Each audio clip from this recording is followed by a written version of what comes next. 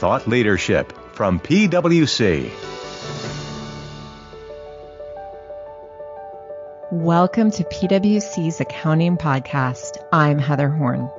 Thanks for tuning in to the next episode on our Full Disclosure series, a show all about presentation and disclosure from the top of the financial statements down to the last footnote. While it may sound like Accounting 101, I guarantee you'll learn something new each episode. Today's focus, business combinations. Contingent consideration or earnouts, that tends to be the most common balance sheet question that comes up in a business combination. That's my guest, Jay Celeber, PwC National Office Partner. Maybe it's because of the layers of complexities business combinations can bring, or perhaps because of the amount of different players that business combinations cross over into. Whatever the reason, one thing's for sure. The disclosure and presentation related to BizCom is a topic that's of interest to a lot of people. So today, we're going to cover all the details. We'll talk about the different scenarios, the judgments that are required, and how connectivity among the players is key. So let's get started. So Jay, as always, so nice to have you back on the podcast. And today's topic, I think, is one that will be of interest to a lot of people, and that is talking about disclosures and presentation related to business combinations. But before we actually dive into the detail, probably helpful to just define what transactions we're specifically talking about, and in particular, if there's any that we're sort of going to leave out of our conversation today. Right, sure. So, well, thanks for having me back. I get back in the studio here, Heather. So you're right. We're going to talk about business combinations here. And so that means it has to meet the accounting definition of a business combination. So what we're talking about is when one company gets control of another business, as that's defined in the guidance. Now, I'll acknowledge that definition, which the FASB updated just a few years ago, definitely has its own nuances and complexities that often require judgment that we talk about in our business combinations guide. But for purposes of today's podcast, we'll just assume that we're talking about the business, because the stuff we're going to talk about doesn't apply to asset acquisitions or formations of joint ventures or common control transactions, things like that. It would apply to gaining control through becoming a primary beneficiary of a variable interest entity, which is a mouthful, but it would apply to that because that's considered a business combination. And I do know you often ask this question too, Heather, so I'm going to preempt you by saying that everything that we'll talk about here applies equally or to both interim and year-end financial statements, since business combinations tend to be substantive, discrete transactions. It's important to convey all the relevant information that needs to be disclosed on a timely basis to investors. All right. You got ahead of one of my best questions, and I'm so tempted to start asking the nuances of a business, but I guess that's a whole other, or the definitions. I know that's a whole other podcast. So we'll stick to today's scope. So then why don't we start things off with presentation, and not surprisingly, starting with the balance sheet. And I know, acquired assets, assumed liabilities are typically presented as part of their respective line items, but are there any amounts associated with the business combination itself that we would see come onto the balance sheet? Any specific requirements? Well, probably the big one that we see is contingent consideration or earnouts. That tends to be the most common balance sheet question that comes up in a business combination beyond the things you mentioned. And if it's a right to potentially receive some consideration back, in other words, is contingently returnable consideration, then that would be an asset. We don't see that all that often. What we more commonly see would be an obligation to potentially pay contingent amounts in the future. And those would either be classified as a liability or as equity. Now, certainly if the earnout is going to be paid in cash, it's definitely a liability. But we find that even if the earnout would be settled in additional shares of the buyer stock, that there's a lot of challenging technical areas to consider under both the liabilities and equity guidance in ASC 480 and the derivatives guidance in ASC 815. And we talk about this a bunch in chapter 2 of our business combination guide. And I won't get into the details because I know it goes on for pages and pages and pages in the guide there. But I will say that we most typically find that these still end up getting classified as a liability because they end up failing one test or another in that guidance.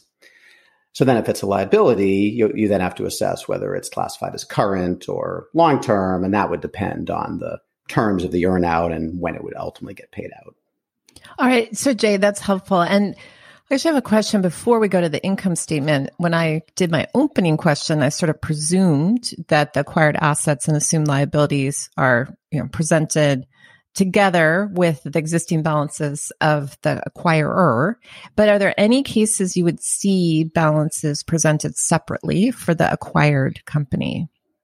I don't think that would be too often the case. I mean, normally it's just now viewed to be part of the combined business. There may be certain times you have to make separate disclosures about certain VIEs or otherwise in the footnotes that might be beyond the scope of what we'll talk about here. But I think generally speaking, Heather, once you acquire the business, it's now just part of your overall assets and liabilities.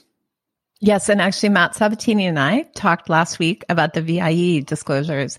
And I guess to your point, it would be in a case where there's something new that's maybe more material now or otherwise that might show up on your balance sheet. Sure, so that's something fair to think about. Yep. Okay. So then moving on to the income statement, what are some of the things that we should be considering there? Well, there's probably more things that we run into here that sort of pop out of a business combination that hit the income statement. And they run the gamut of a lot of different kinds of things, not necessarily all one category. They could be things like transaction costs to do the deal. They could be restructuring charges that get taken right after the deal is done.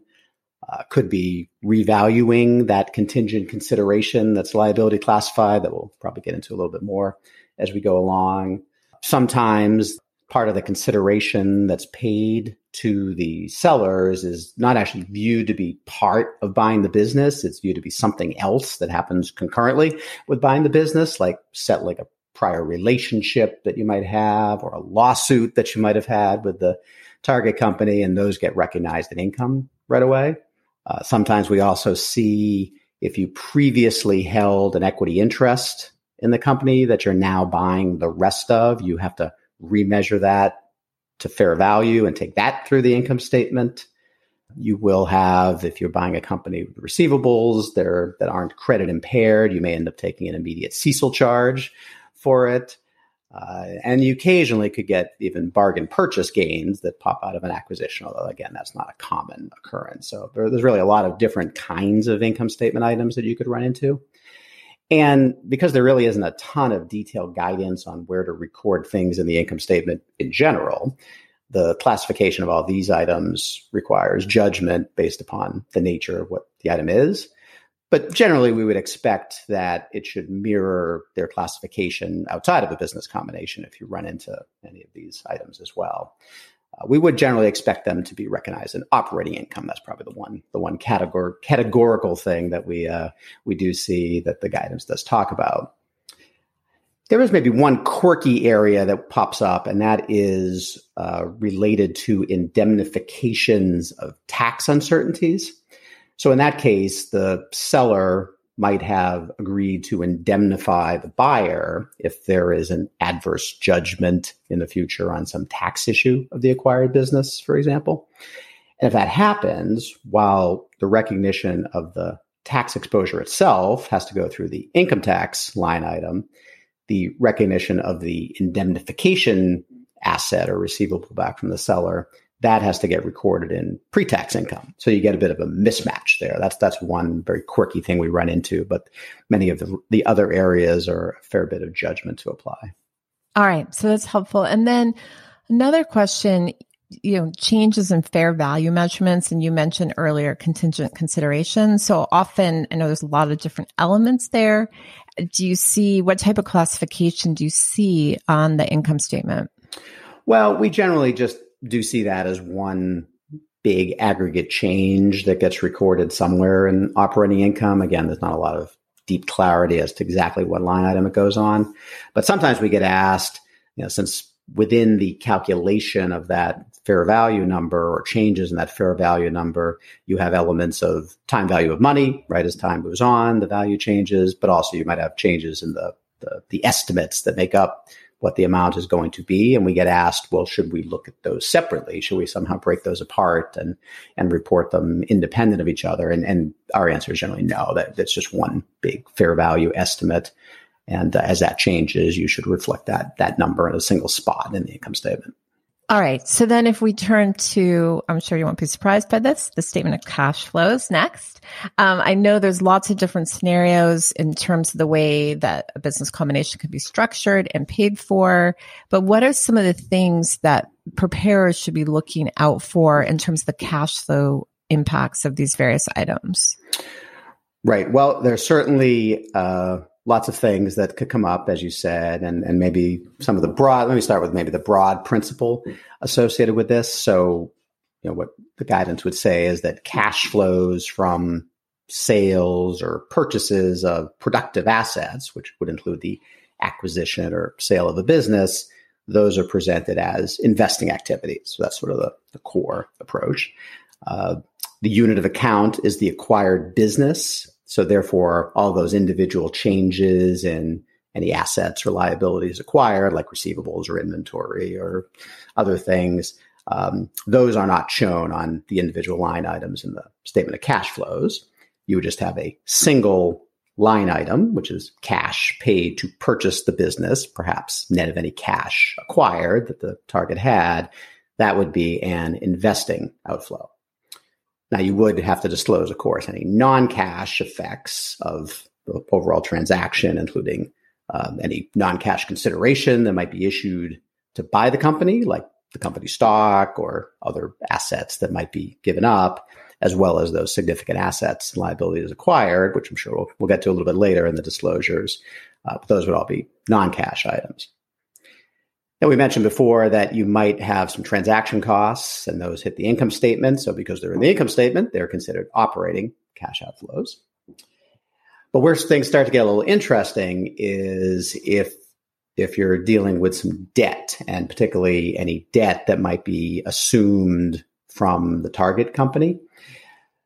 Now, in this case, if the acquirer legally assumes the debt of the target company, then we believe it'd be appropriate for the buyer to record the debt at fair value as a assumed liability in the acquisition. And then any subsequent payments on that debt, at least the principal part of that, would be considered a financing cash outflow, since the debt is now considered the legal obligation of the acquirer. So like any other debt payment, it would be a financing outflow. But if the acquirer doesn't legally assume the target company's debt as part of the deal, and the debt is just extinguished on the acquisition date, maybe through money that the company has funded into the escrow accounts that get paid out to lots of different parties, including the debt holders, then we believe any money that is paid to pay off that debt would just be part of the overall consideration transferred to buy the business. And therefore, it would be part of the investing cash outflow to buy that company. Now, in some limited circumstances, it may be appropriate to consider debt that was legally assumed and then extinguished by the acquirer right afterwards to be part of the consideration transferred and be an investing activity. But we generally find that's only when the acquirer extinguishes the debt as part of an integrated element of the closing process. And it happens really quickly, like that day or the next day or something like that, where it's clearly all part of an integrated element of buying the company. And you'd have to be clear that the buyer, the acquirer, isn't substantively assuming any of the risks associated with that debt. Then, of course, if you do that, if you view it that way, then you don't want to present any of that debt as being acquired debt in the your list of the assets and liabilities that you picked up in the business combination. All right. So lots of details there to think about. So then you mentioned previously contingent consideration, and how would we think about that from a cash flow statement perspective? Well, if the debt was interesting, then the contingent consideration is actually really interesting, because particularly contingent consideration that's liability classified has this sort of interesting fact pattern that often can trip you up because it's marked to market through the income statement. So you get kind of some interesting crossover between pieces. So it often comes down to timing. If the payoff of the contingent consideration occurs pretty quickly after the acquisition date, like within 3 months or less, then we generally would say all the payments are just investing cash outflows to buy the business, which would basically be the same treatment we would apply to any upfront cash that may just be paid up shortly after the acquisition within those first couple of months. That's just viewed as an extended element of paying for the business. But as it often is the case, if it goes beyond that reasonably short period of time of a couple of months or so, that's when things, as I said, can get kind of interesting, because invariably the amount you pay is going to be different than the original acquisition date estimated fair value that you recorded. And those amounts go up or down, and they go through the income statement if they go up or down.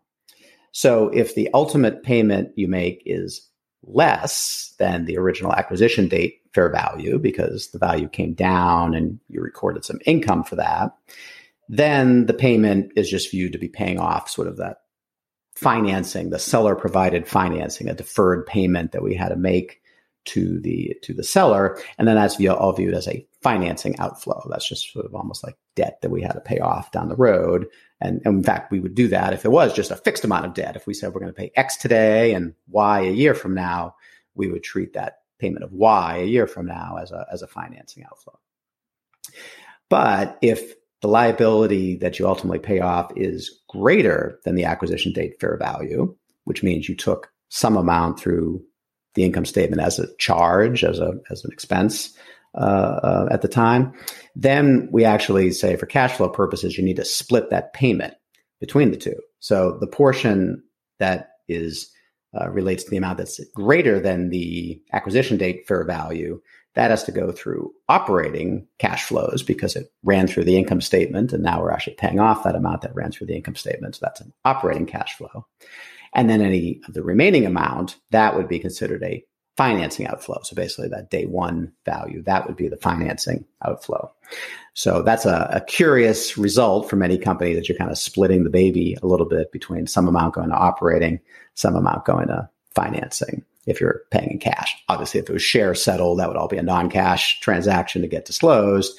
But when you're paying with the cash piece, you might very well end up in multiple places on the statement of cash flows. So Jay, on that point, this is talking about contingent consideration.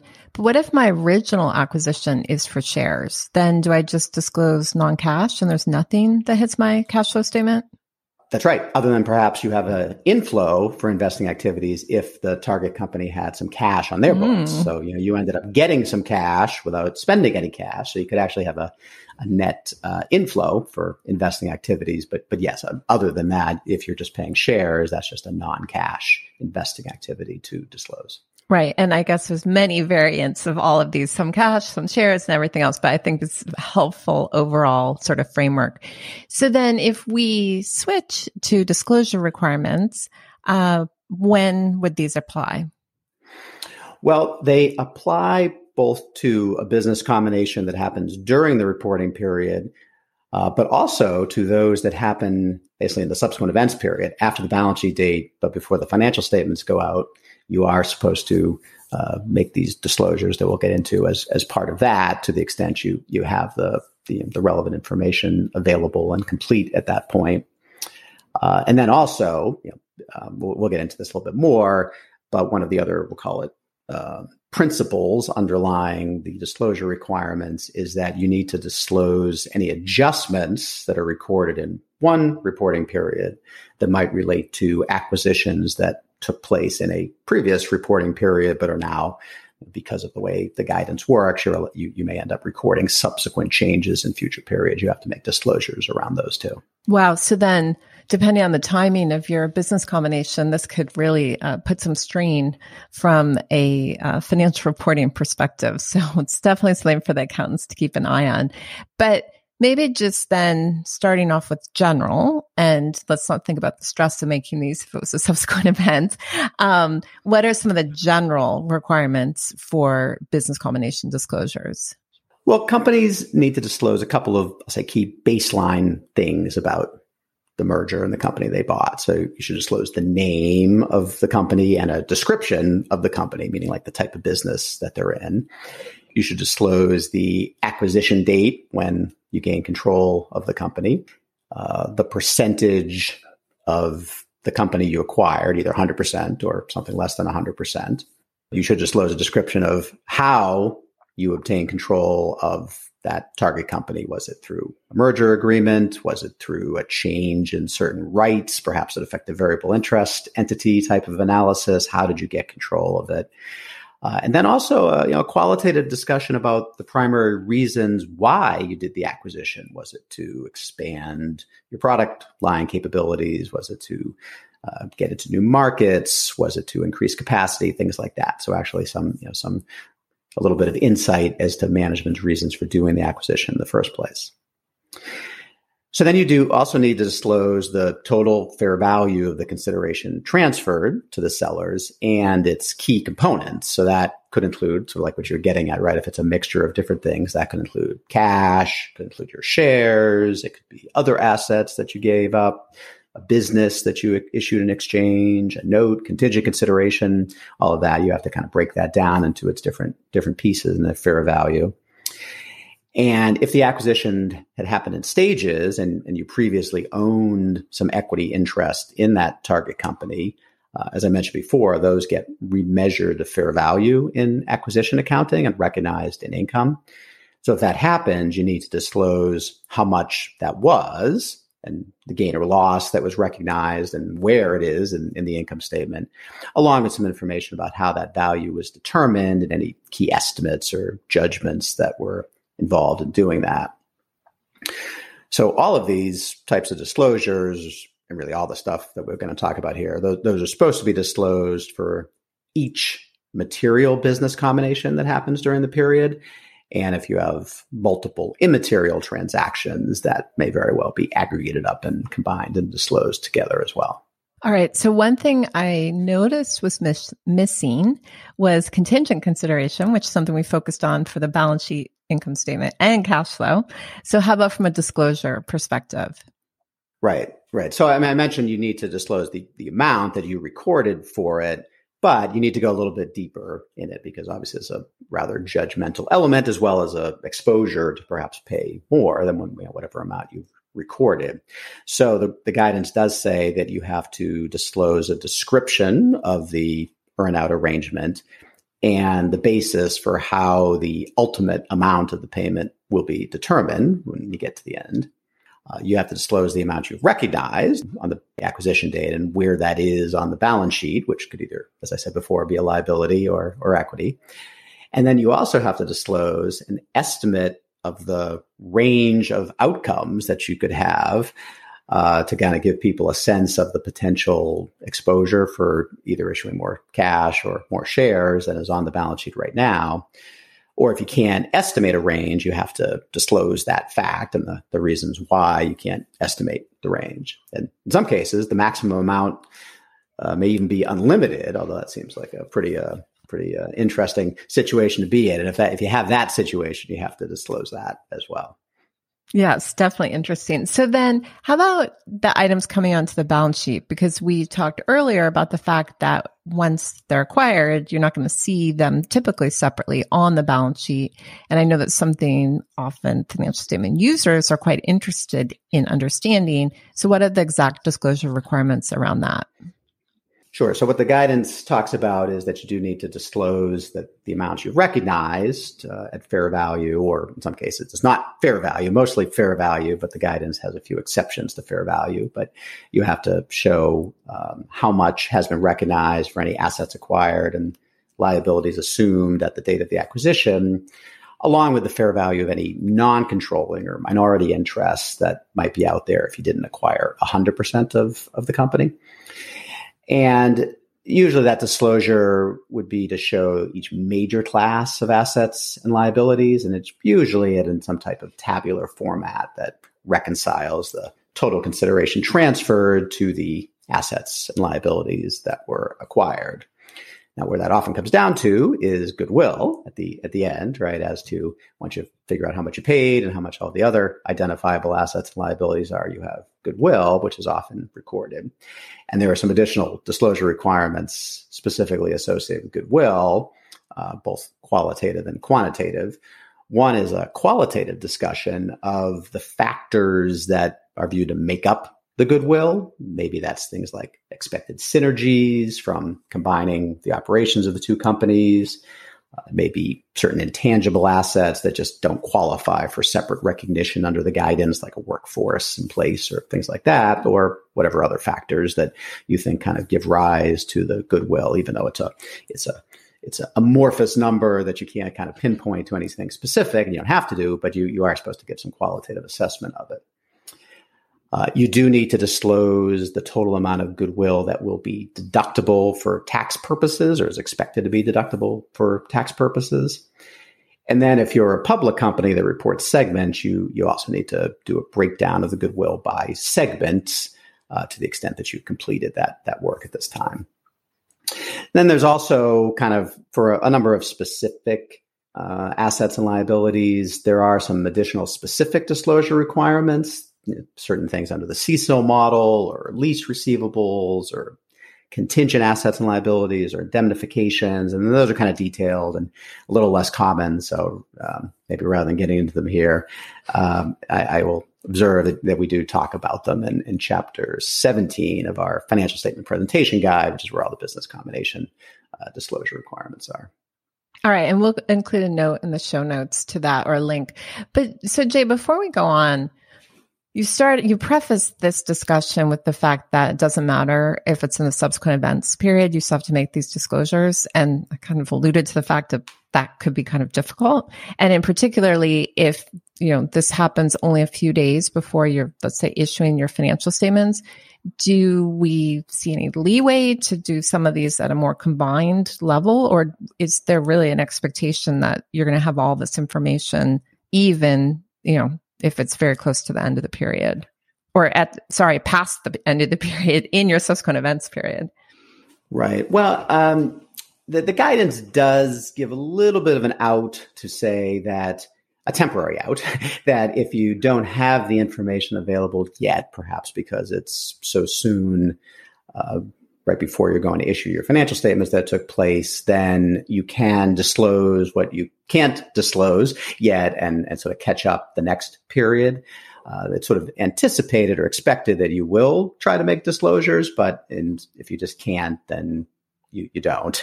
And we'll probably get into a little bit of other kind of measurement period adjustments, things that change, right? Because there's other things even in the accounting for business combinations that gives you a little bit of a window of time to finish the valuation work and the like. It's acknowledged that valuations are hard and can't always be done for a lot of assets immediately or very, very quickly. And so there is a little bit of leeway built into the guidance. And this is one of the areas that leeway is built in, that if you just can't get the information in time, then you can sort of disclose that point and catch up with it the next time around.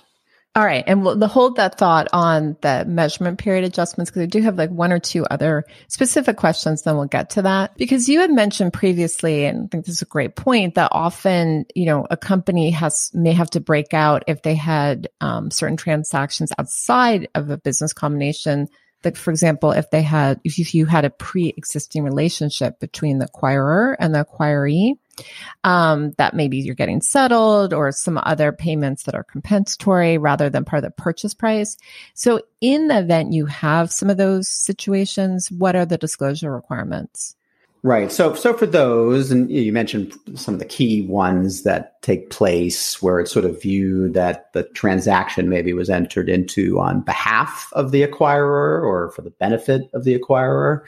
And therefore you have to separate it out and either account for it as a settlement of a pre-existing arrangement or compensation for former owners who are also employees that are going to get paid some amounts. And, there's some complex accounting, I'll say, around that first that we talk about in our business combinations guide. I think it's in chapters both 2 and 3, because 3 talks about compensation arrangements and 2 talks about the topic more broadly.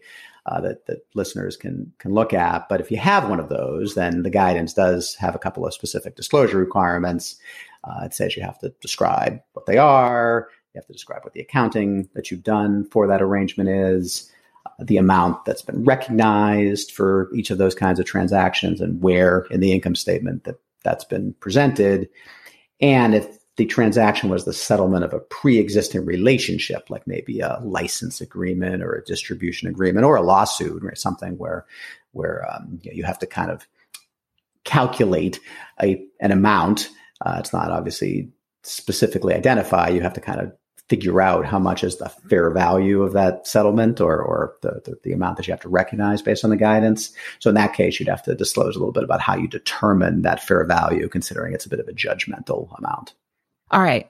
So then let me go back to what you mentioned earlier, which is this little bit of flexibility you may have for the fact that sometimes you make adjustments to your initial business combination accounting or your purchase accounting in a subsequent period, as you get more information or otherwise. So obviously today we're focused on disclosure. So we won't get too much into these, what are called measurement period adjustments.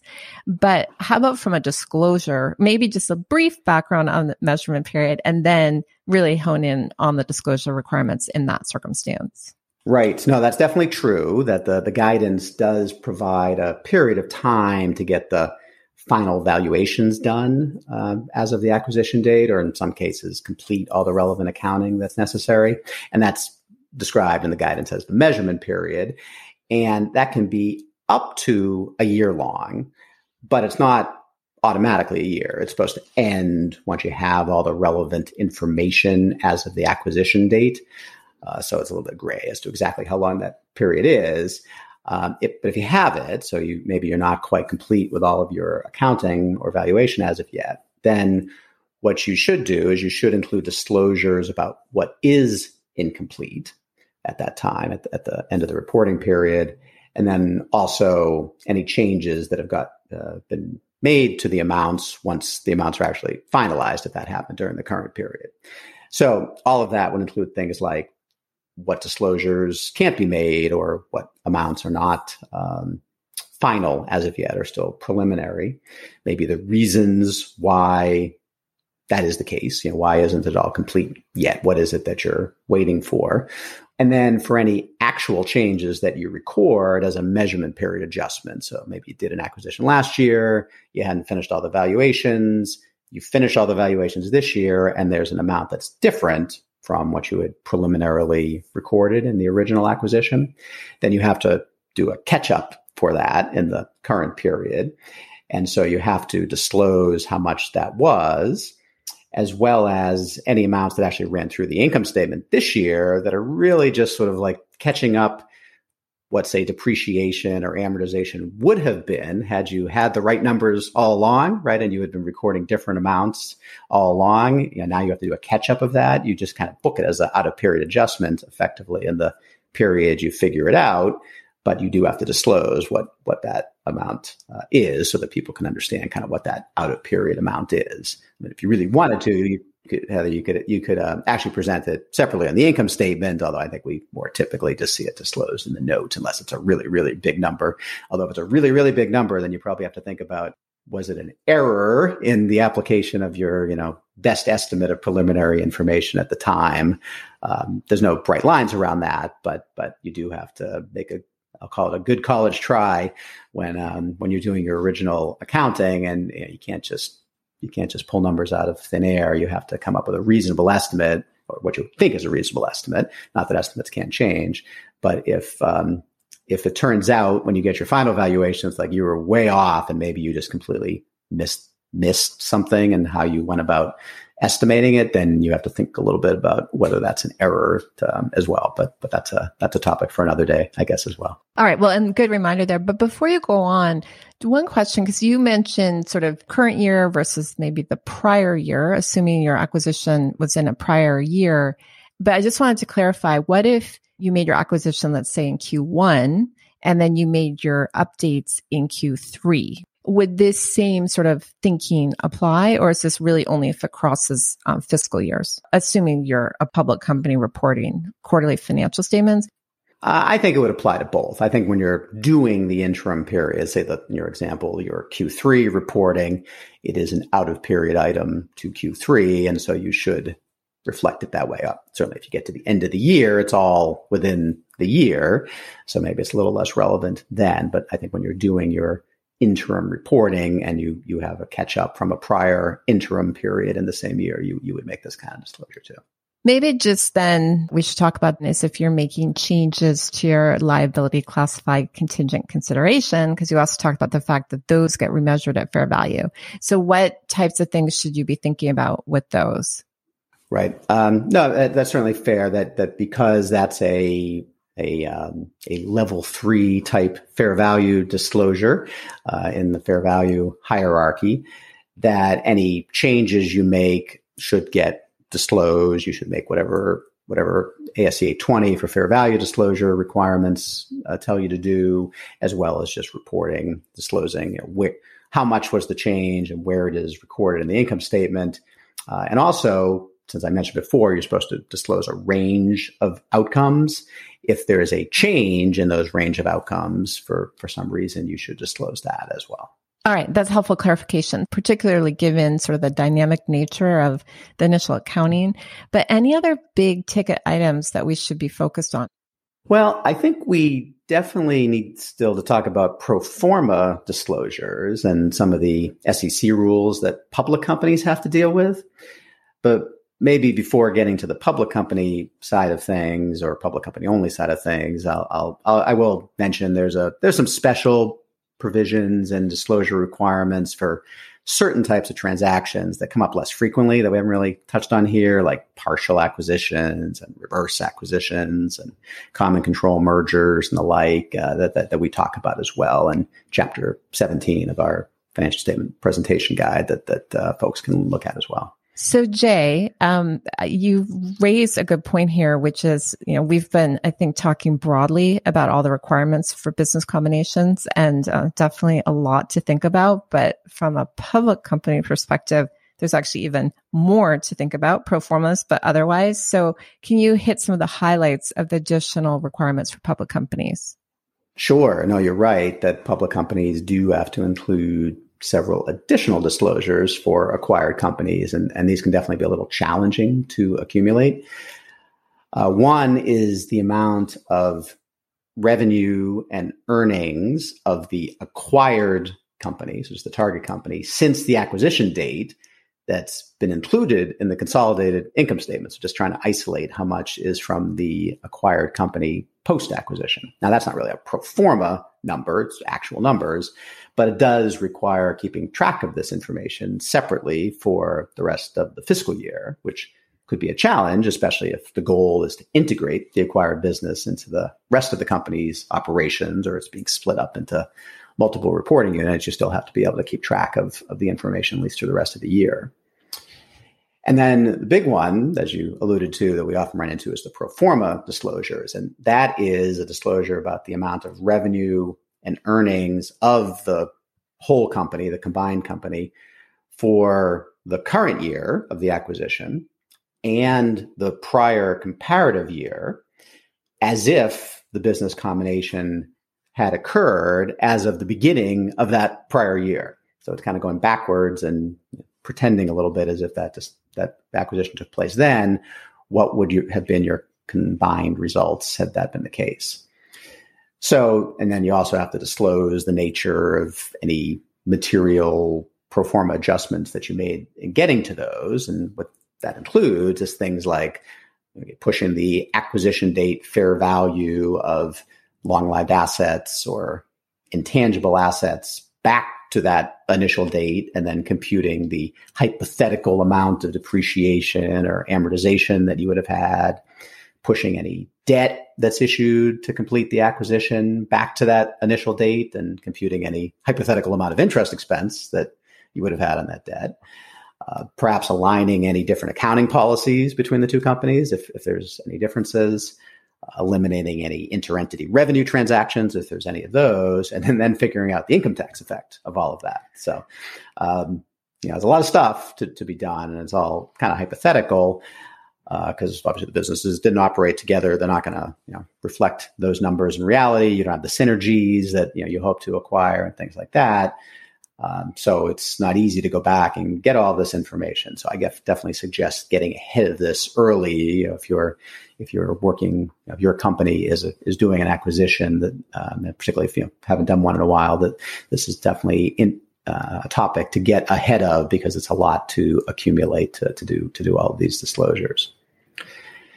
And I will note that what I just mentioned is just a GAAP requirement, not any separate SEC requirements.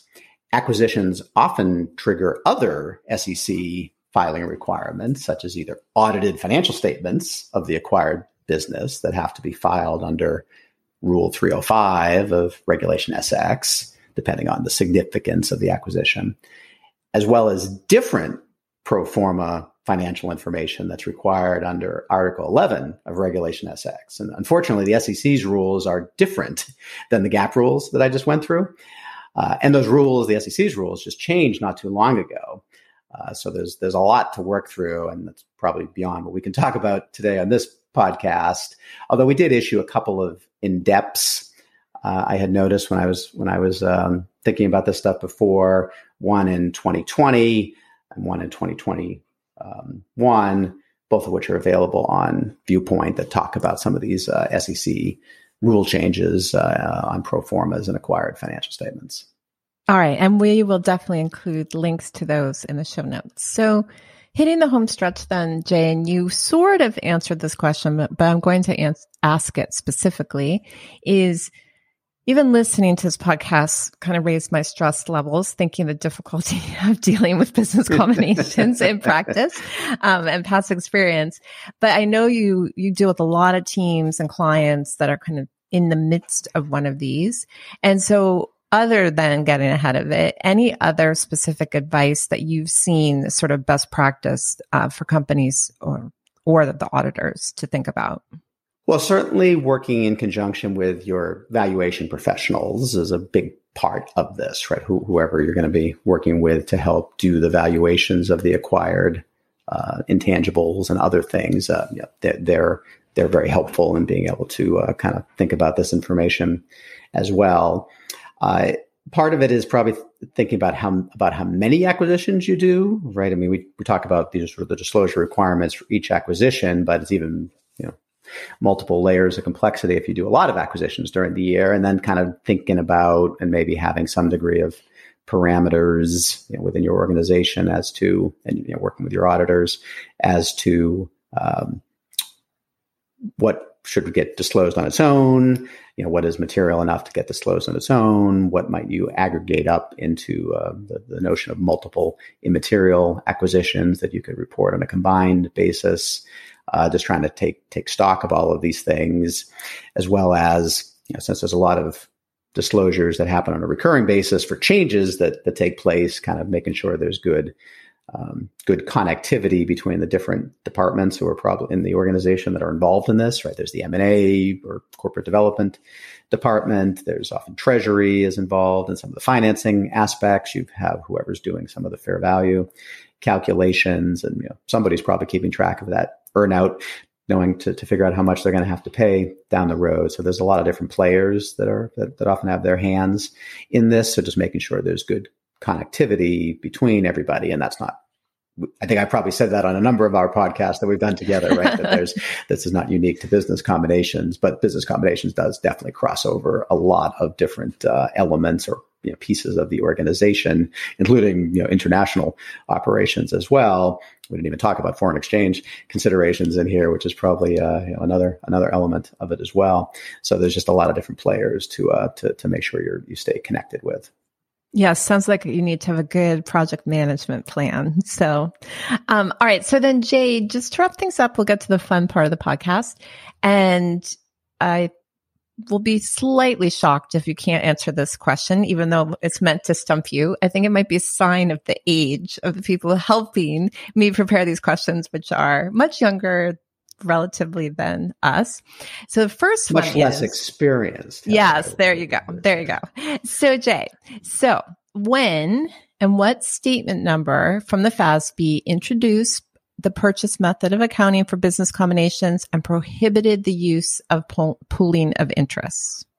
Well, I can give you the number. That was FAS 141. Yes. I don't know that I could tell you exactly what year that was. It was probably in the mid 2000s or so that came out, but I don't remember the exact year. So we'll definitely write on the statement number, but it was actually issued, according to the facts I have here, in 2001. So earlier, it's been actually 20 years that we've no pooling of interest. So very interesting. And back then at the time, I do remember it, and I just remember the year. But back then at the time, there was a sky is falling kind of mentality that when we went away from the pooling of interests and required everybody to record purchase, acquisition, business combinations at fair value, people were saying that the M&A world was going to fall apart and no one would do deals anymore.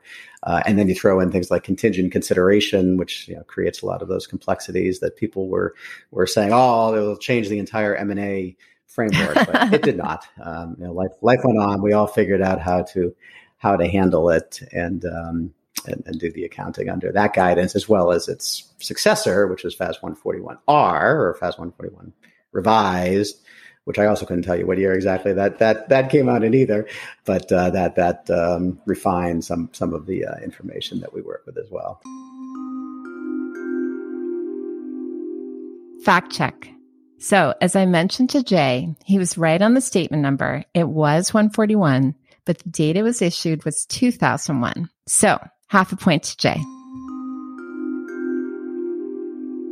And then this one, I actually don't have the answer to, but it's more reminiscent of the other questions I've asked you, which is what was the first guidance about business combinations? Well, what I remember, which was superseded by that FAS 141 guidance, was APB, or Accounting Principles Board, Statements 16 and 17, one related to acquisitions and talked about pooling of interest as well, and one was about intangible assets. That goes back to the 1970s or so. Interestingly enough, that guidance, the other thing that changed a fair bit was that guidance used to have you amortize goodwill. And as you well know, and many of our listeners do as well, that is on the FASB's agenda, front and center on their agenda right now as well, to reconsider whether they go back to amortizing goodwill. So what's old is new again sometimes in this area, like many parts of accounting. Exactly. So, and I bet if we go even further back, there might be something at ARB 43, but we'll check that fact. Fact check. After the show, Jay shared with me that ARB 48 was a standalone standard on BizCom issued in 1957. And it looks like it superseded a chapter on ARB 43 too, which was issued back in 1953. So, as always, thanks for the extra history lesson, Jay. Always appreciate it. But anyway, Jay, I should have known, couldn't really stump you on this, but as always, appreciate you having you on the show. Thanks for joining me today. Sure. Thanks for having me, Heather. Join me back here every Tuesday and Thursday for new podcast episodes. Next Tuesday, Jay is back with me again. This time, he and I are talking about segment disclosures. The last time we covered this topic was more than 2 years ago, so it's a good time for a refresher. And next Thursday, we're wrapping up our current events update with the latest on tax policy. This is definitely a hot topic, so I'm happy to have Rohit Kumar back with me to help us make sense of it all. So that you never miss an episode, follow the PwC Accounting Podcast series wherever you listen to your podcasts. From Thought Leadership at PwC, I'm Heather Horn. Thanks for tuning in.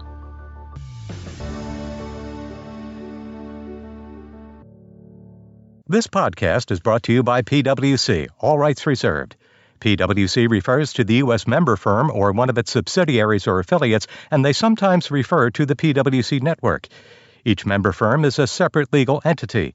Please see www.pwc.com/structure for further details.